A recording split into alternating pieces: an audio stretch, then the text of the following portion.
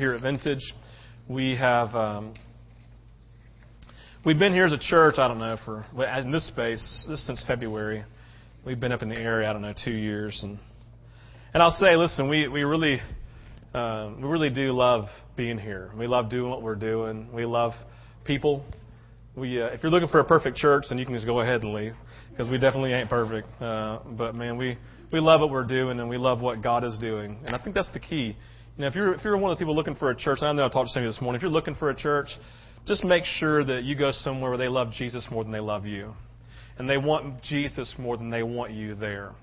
And if you do that, then you're cool, and it'll be good.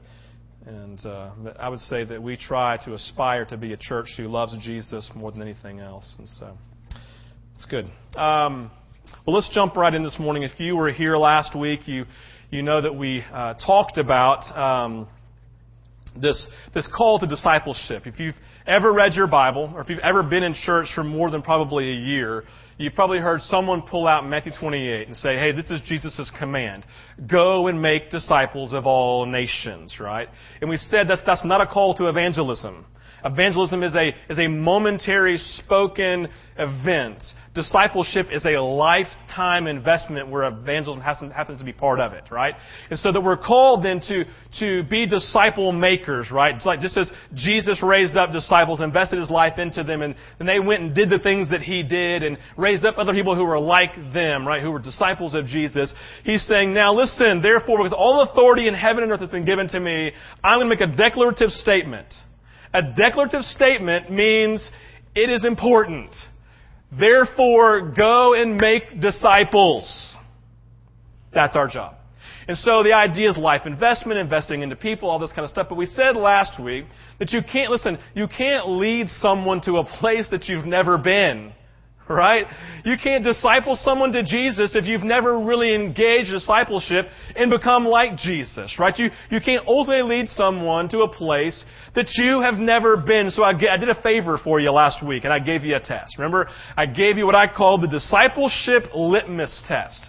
The discipleship litmus test. Tongue twister there, right? Discipleship litmus test. And basically it was this. We read from Luke chapter 14, and we said, here is the test to see how good of a job that you're doing as a disciple.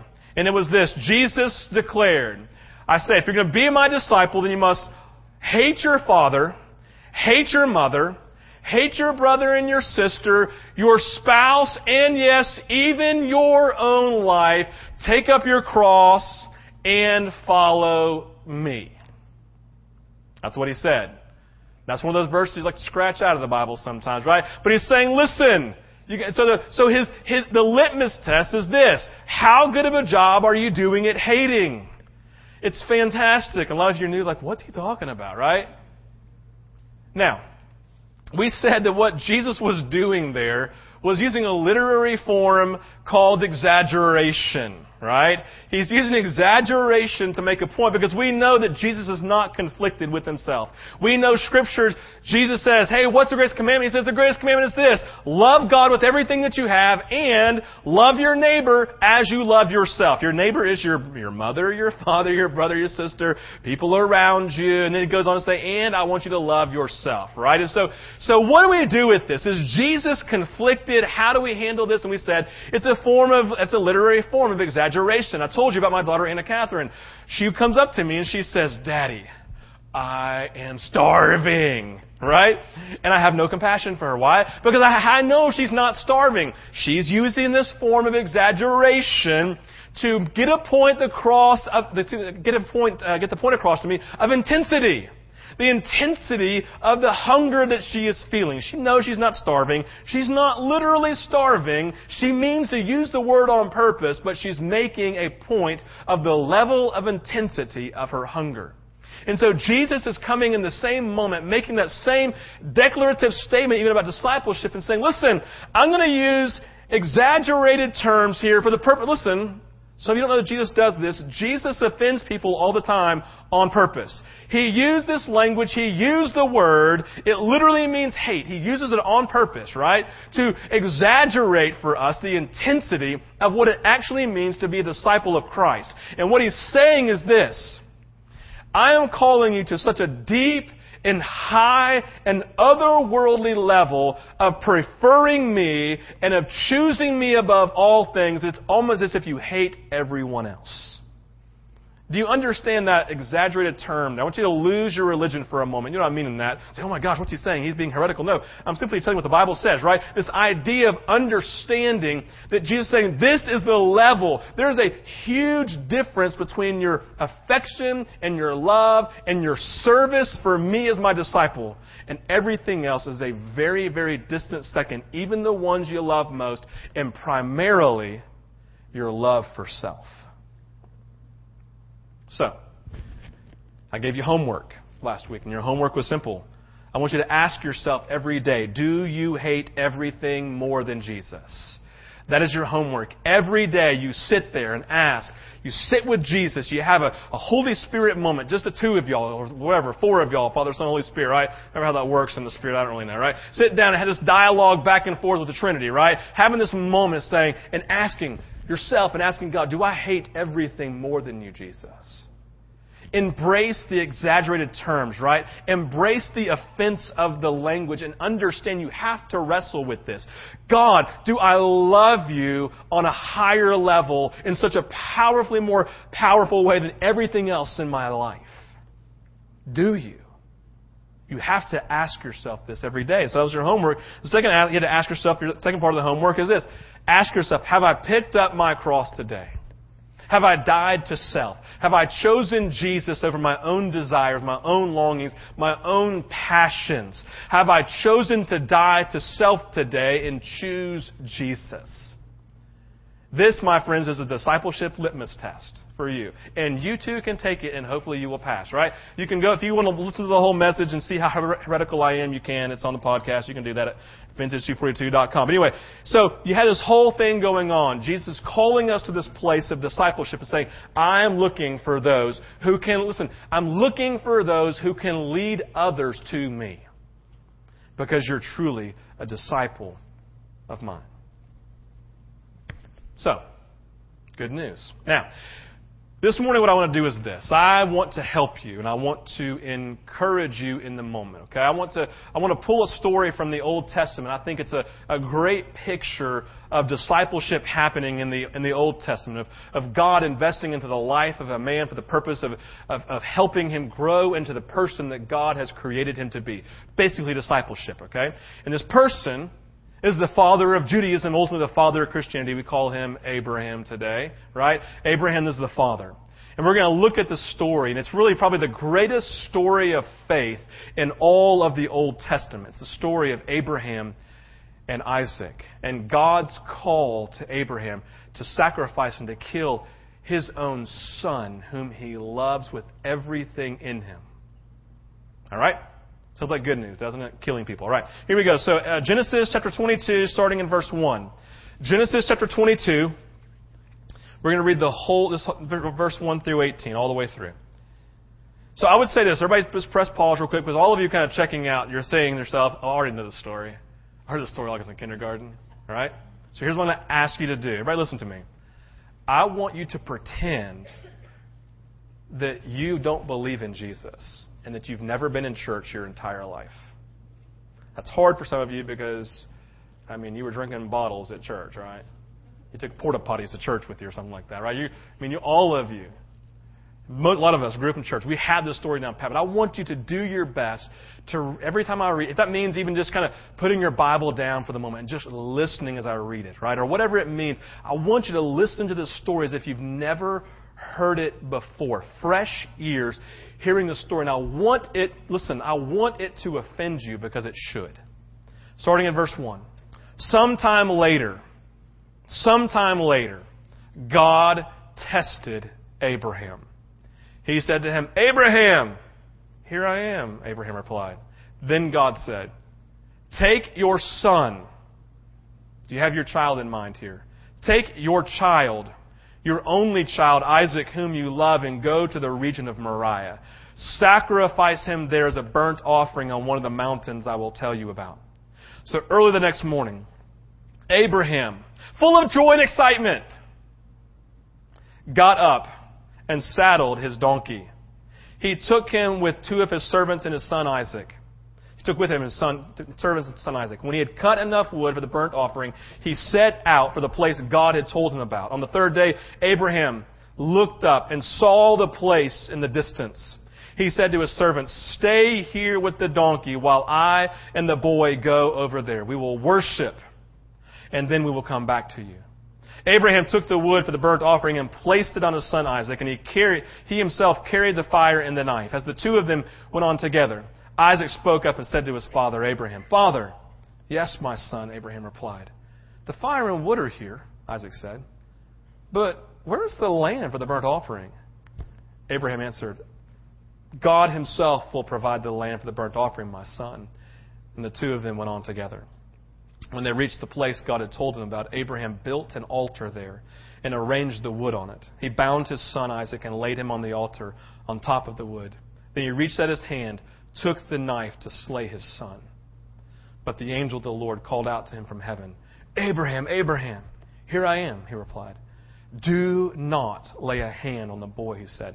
"Do not do anything to him. Now I know that you fear God, because you have not withheld from me your son, your only son." Abraham looked up, and there in a thicket he saw a ram caught by its horns. He went over, took the ram, and sacrificed it as a burnt offering instead of his son. So Abraham called the place, "The Lord will provide." And to this day it is said, "On the mountain of the Lord it will be provided." The angel of the Lord called to Abraham from heaven a second time and said, "I swear by myself, because there is no one higher, declares the Lord, that because you have done this and have not withheld your son, your only son, I will surely bless you and make your descendants as numerous as the stars in the sky and as the sand on the seashore. Your descendants will take possession of the cities of their enemies. And through your offspring, all nations on earth will be blessed, because you have obeyed me." All right. So, you've read it through New Lens. Hopefully you saw a lot of the parallels there between Jesus and the father and Abraham and his son Isaac. Maybe you see some of the stories in there of Isaac having to carry the wood himself, as in Jesus having to carry the cross of wood himself. There's lots of parallels here about Isaac, your only son, Jesus, God's only son. There's lots of parallels you can read in the story. We're not going to get into many of those this morning, but I hope you begin to see some of those. It's just powerful to see this parallel here between God and his son Jesus, and father and son Jesus, and then Abraham and his son Isaac. So the first thing I want to do, I want to jump in. We're talking here about this discipleship of Abraham, just Abraham being designed and turned into the man that God wants him to be. And the first thing I want us to see is this: discipleship requires testing. Okay? Discipleship requires testing. It says, sometime later, God tested Abraham. Important fact to know, this is the only time in Scripture we know of God actually testing a human being. Right? So only time in all of Scripture where God tests someone. It's a unique situation, a unique thing going on here. But I think what we get at is that in our lives we recognize that testing happens all the time. Now, the point that I want to get at first, and I want to lay this foundation about Abraham, is that Abraham is a human being just like every single one of you, right? Abraham, like you, has a desire to do the right thing. He has a desire to ultimately do what God wants him to do. He has this great longing, this great desire. But he has these moments of great victory of doing the right thing in his life. You think about a couple of stories in his life. Number one, God comes to him and says, "Abraham, I want you to leave the place where you are. I want you to leave your hometown of Ur, and I want you to leave to go to a place that I'll tell you about later, not right now." And so it says Abraham packs up all of his stuff and takes off in faith, and it pleased God, right? We see another when God comes to him and comes to he and his wife, and Sarah says, "Hey, listen, I know you're menopausal and past it, Sarah." Because she's old as the hills, right? She's like, earlier I called out Gary Givens. He was like the oldest person in the room at the time. I'm not going to pull up the oldest person in this room, right? But I pulled Gary Givens out and said, "Hey, imagine if Gary Givens' great-grandmother was still living, and God came and said, 'Hey, you're going to have a son.'" You go, "You're an idiot," right? That's what you would say. If you would say it because you're too holy to say that. But if you were thinking practically, that's what you would think. There's no way this could happen. This would not just be a minor miracle. This would be a major, major miracle, right? And this is Sarah. And Abraham, it says that Abraham believed God. Believed it. I trust him. This is great, right? And God celebrated. This is fantastic.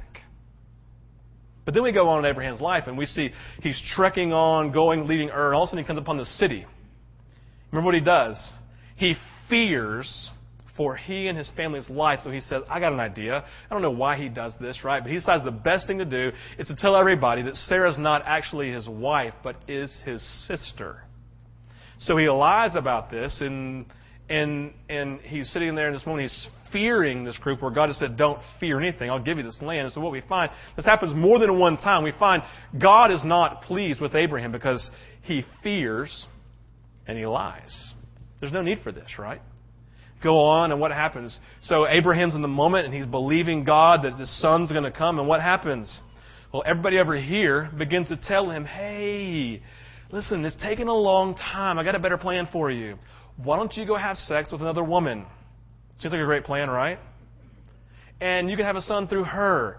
Great idea. Abraham says, hey, this is a good idea. And he goes and does the thing. What happens? Ishmael is born.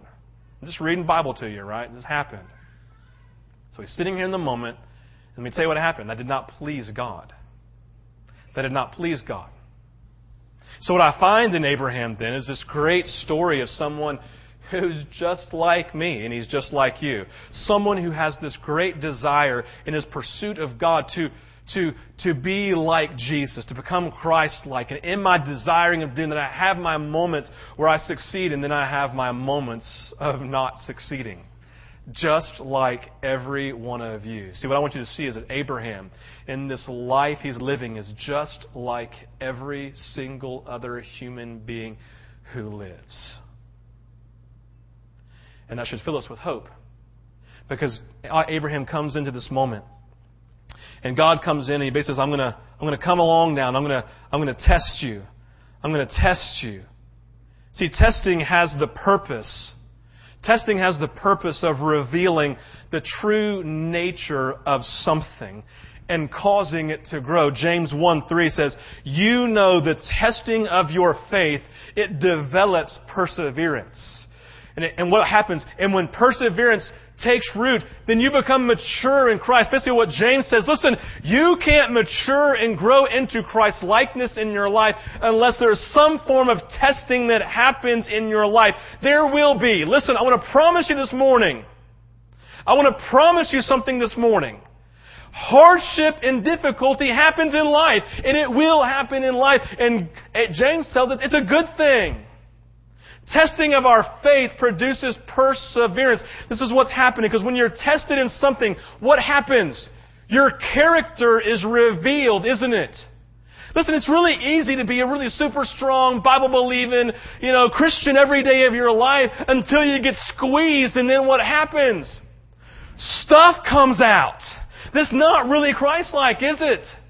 You know what I'm talking about. All you holy rollers out there, you're coming to church and you're praying out loud, real loud, and you're like worshiping and jumping, and you go home and screaming at your kids. Anger's coming out inside of you. Don't be too holy, be real. Crap comes out, doesn't it? And so you're here in the moment, all of a sudden he's getting squeezed in the moment. Testing is happening. The true character, the true nature of who he is being squeezed out for the purpose of maturing his faith, right? This hardship and difficulty is coming. For Abraham, the issue at hand is the exact issue we were talking about last week. Abraham, I know that you love your son. I know your son is the apple of your eye. Everything revolves around here. Sarah's pretty great, I know, in your life, but Isaac is everything. And I'm putting you up to this. I'm going to test you. I want to test you. I want to see something very clearly. I want to see that when you get squeezed in the moment, is your commitment to me going to be the thing that sustains you, the foundation that you stand on? Is it going to be what you choose or not?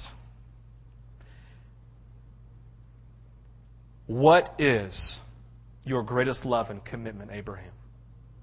So, testing comes in our life. Testing will occur in our life. Second thing we see, discipleship is a process. Discipleship, it is a process. Jim Elliot, he was a missionary in Ecuador, and he was martyred by those he was ministering to. He said this, one does not surrender a life in an instant. That which is lifelong can only be surrendered in a lifetime. I'll read that again. Just hear this nature of discipleship becoming Christ-like being a process over time. One does not surrender a life in an instant. That which is lifelong can only be surrendered in a lifetime. You see, the story of Abraham and Isaac is the culmination of his life. Chapter 22, basically, it's the last real story about Abraham. We haven't seen other pieces, but this is the last real story that focuses fully on Abraham. This is the culmination of the life of Abraham. He had these moments of victory. He had his moments of defeat in the process of his life, and this process of being discipled to become the man that God wanted him to be. He's in the process. He's in his life every day having to surrender things over and over and over again, and God brings him into the greatest test that his faith has ever known. It's part of the process. See, listen, this should be encouraging to you. Because God is, this is really important. This may be like eye-opening for somebody. God is not interested in you reaching the end. He's interested in you living out every day. You think He's focused on the end, but He's really focused on you just surrendering today. You're at step A. He realizes you can't get to step Z in one day. He knows it takes step B and C and D and all the way through. He's interested in the process of you living your life every day, surrendering every day, recognizing I'm going to mess it up over here, I'm going to succeed over here. And Abraham's in this place and he has this moment. He's in the process. And even, this is important, even the last process, there's even a process in this moment of obedience. What does it say? It says that Abraham heard from the Lord. He went to sleep that night. Can you imagine sleeping on that news? How much you want to bet he didn't sleep very well that night? Listen, Abraham had feelings and emotions just like you people. He didn't want to do this. He hated this moment. And so he's in the process. And he wakes up the next morning and he gets his servant, he gets his donkey. He gets Isaac, gets all the stuff they need. And he begins this hellish journey. This process. You know, I said in 9 o'clock service, I wonder if Abraham made sure he left his donkey with his servants because he was afraid he might try to just kill it as the sacrifice. Who knows? I'm just reading between the lines. That's just me. That's a meism right there, right? But it's just interesting. He's in this process. Every step is difficult in the process. Can you imagine the moment after 3 days' journey, he turns the corner and there's the stupid mountain, the place he knows God's called him to go, and all of a sudden everything becomes even more real than it was before. And he's looking at the mountain. He just exhales. Nobody knows what's going on. They're enjoying the journey. Hey, I'm hanging out with Dad. Isaac's having a great time, right? But he looks at the mountain and he's processing the mountain. He recognizes what God has called him to, which leads to the third thing. Discipleship requires follow-through. Discipleship requires follow-through. Hey, don't you understand what Isaac's going through? You know, each of us, this is really the story of us. We each have our own mountain, don't we? We each have our own places that God is calling us to surrender or to sacrifice or to give ourselves to. When we see the mountain in our minds, it represents death. It represents something that's overwhelming to us. We don't like the mountain. We don't like what God has called us to. We don't like this call to obedience. We don't like this call of dying to self and putting God first, right? It's the story of us. We have our own mountains in our life.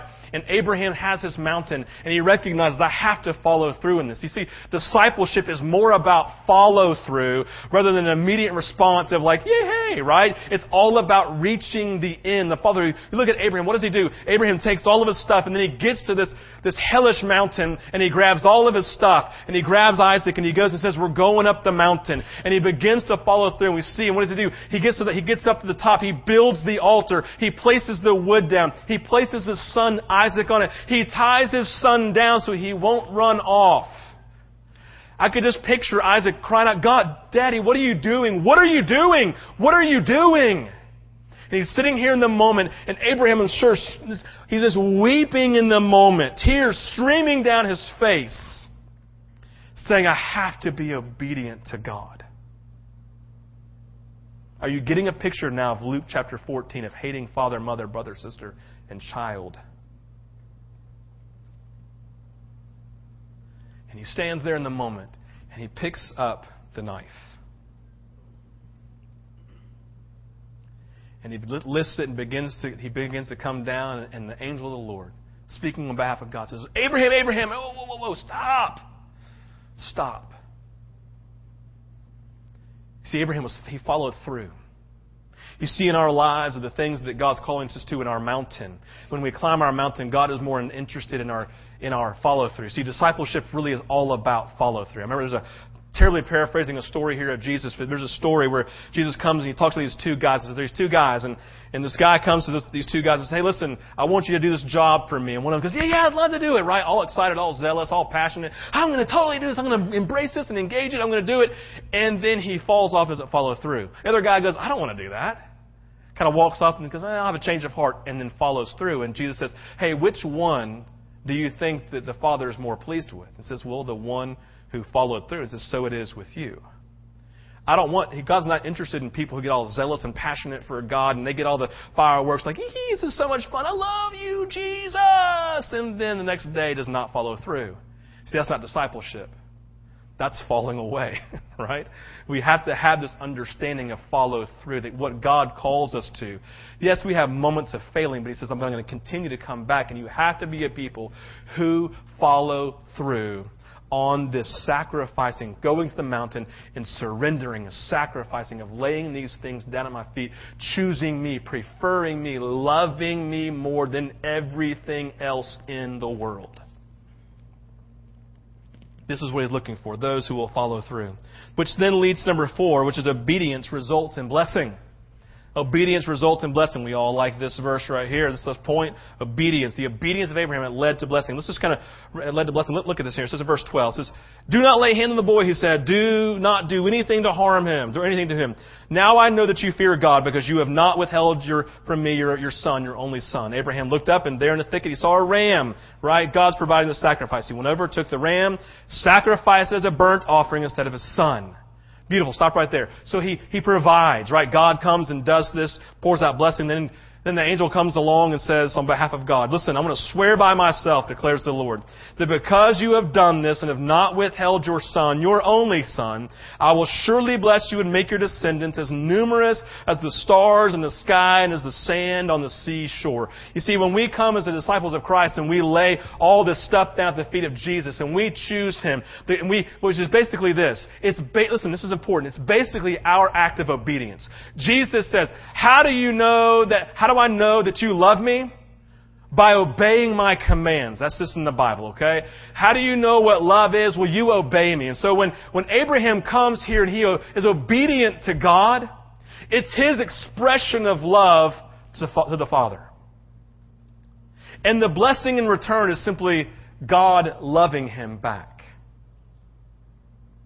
See, my great tension with this verse is a lot of people twist this and they think it to mean, hey, if you're simply, they go into church and they say, if I'm obedient to God, if I give God this, then He's going to give me something back in return, right? It's called spiritual witchcraft. We put our coin into the slot, pull it down, and ask God for money back in return, right? Spiritual witchcraft. If I can just come and be obedient, then God will give me what I want. No, what God wants to do is He wants to love you in return the way that He wants to love you, with no expectations from you. All you have to do is love God. Listen, if I sit there and say, hey, Randall, I'm going to scratch your back tonight so you can scratch my back because I want you to serve me, right? Then there's no real love in that. I'm doing something so I can get something in return. And churches are filled with people like this every day. They want to do something for God so that He'll do something back in return. And when He does it, what do? They get frustrated. What I want to say to you is this. When we talk about obedience results in blessing, what I want to say to you is this. Your obedience is your form of love to God. You love with no strings attached. And you say, Jesus, I'm going to be obedient to you and I'm going to love you because I simply want to. And when that happens, God says, oh my gosh, I first loved you, now you love me, and I'm going to love you back. And He pours Himself out upon us, in love upon us, in whatever way He chooses to. He pours out money, great. He pours out relationships, great. If He just pours out warm fuzzies and tinglies, that's great too. He can do whatever He wants. I'm not going to put boundaries on how He loves me back. And expectations even of how He's supposed to do it. He pours out blessing because He wants to. So obedience, it results in blessing. Obedience is our act of love to God and then Him loving back. Number 5, discipleship changes our perspective. Discipleship changes our perspective. I want you to get the picture here again. I'm painting pictures this morning for you. Abraham's on the stupid mountain that he hates with everything in him. It's a hellish mountain. It represents death for him. His entire journey to it was a labor, a painful, agonist labor of love. Walking up, getting to it, and then it gets really physically hard to climb the dumb mountain. It's hard to get to the top of a mountain, right? He's an old man too. He's carrying stuff even, right? It is hard. It is difficult. He hates, he loathes, he despises the mountain itself. He's not enjoying the moment at all. Everything about the mountain to him, everything about the sacrifice and the servanthood in this, he doesn't like it. And then all of a sudden, God gives the sacrifice. And then God blesses him, and all of a sudden there's this awakening moment. And all of a sudden he realizes that the mountain was not a mountain of death. This was a mountain of life. It was me being squeezed and being obedient to God. And when I did that, He poured Himself out to me and He revealed to me who I am as a faithful servant. He told me how much He loves me. And then on top of that, I recognize He is a God who in the midst of hell is a provider. And so what does He do to the mountain? He doesn't just wave goodbye to it. He names it. He says, Moriah. Jehovah Jireh, God will provide. That's what this mountain is called. God is the provider, Jehovah Jireh. He looks at the stupid mountain and realizes, this is the greatest gift of God I've ever known in my entire life. I hated this mountain. I loathed it. Now listen, it has become the monument that when life gets hellish again, this is the place I always look. It becomes the monument that I turn to in every situation of life to remember this is who God is and this is who I'm supposed to be. He is faithful. He is the provider and I am His servant who is here. And when I am obedient to Him, He pours Himself out upon me and life is birthed. You hate your mountains and they are God's gift to you. Don't you hate that? If you're honest. Because our mountains in our life, we all have our mountains, right? We see them in distance. God's calling us to a place of sacrifice, a place of surrendering, a place of servanthood. We see the mountain. We get to the mountain. The moment has arrived. We're like, oh my gosh, this is miserable. God, I hate this. I hate this, everything about it, right? But we follow through, and what happens? In that moment, life is produced. God provides. He meets us. He pours Himself out. See, this is discipleship.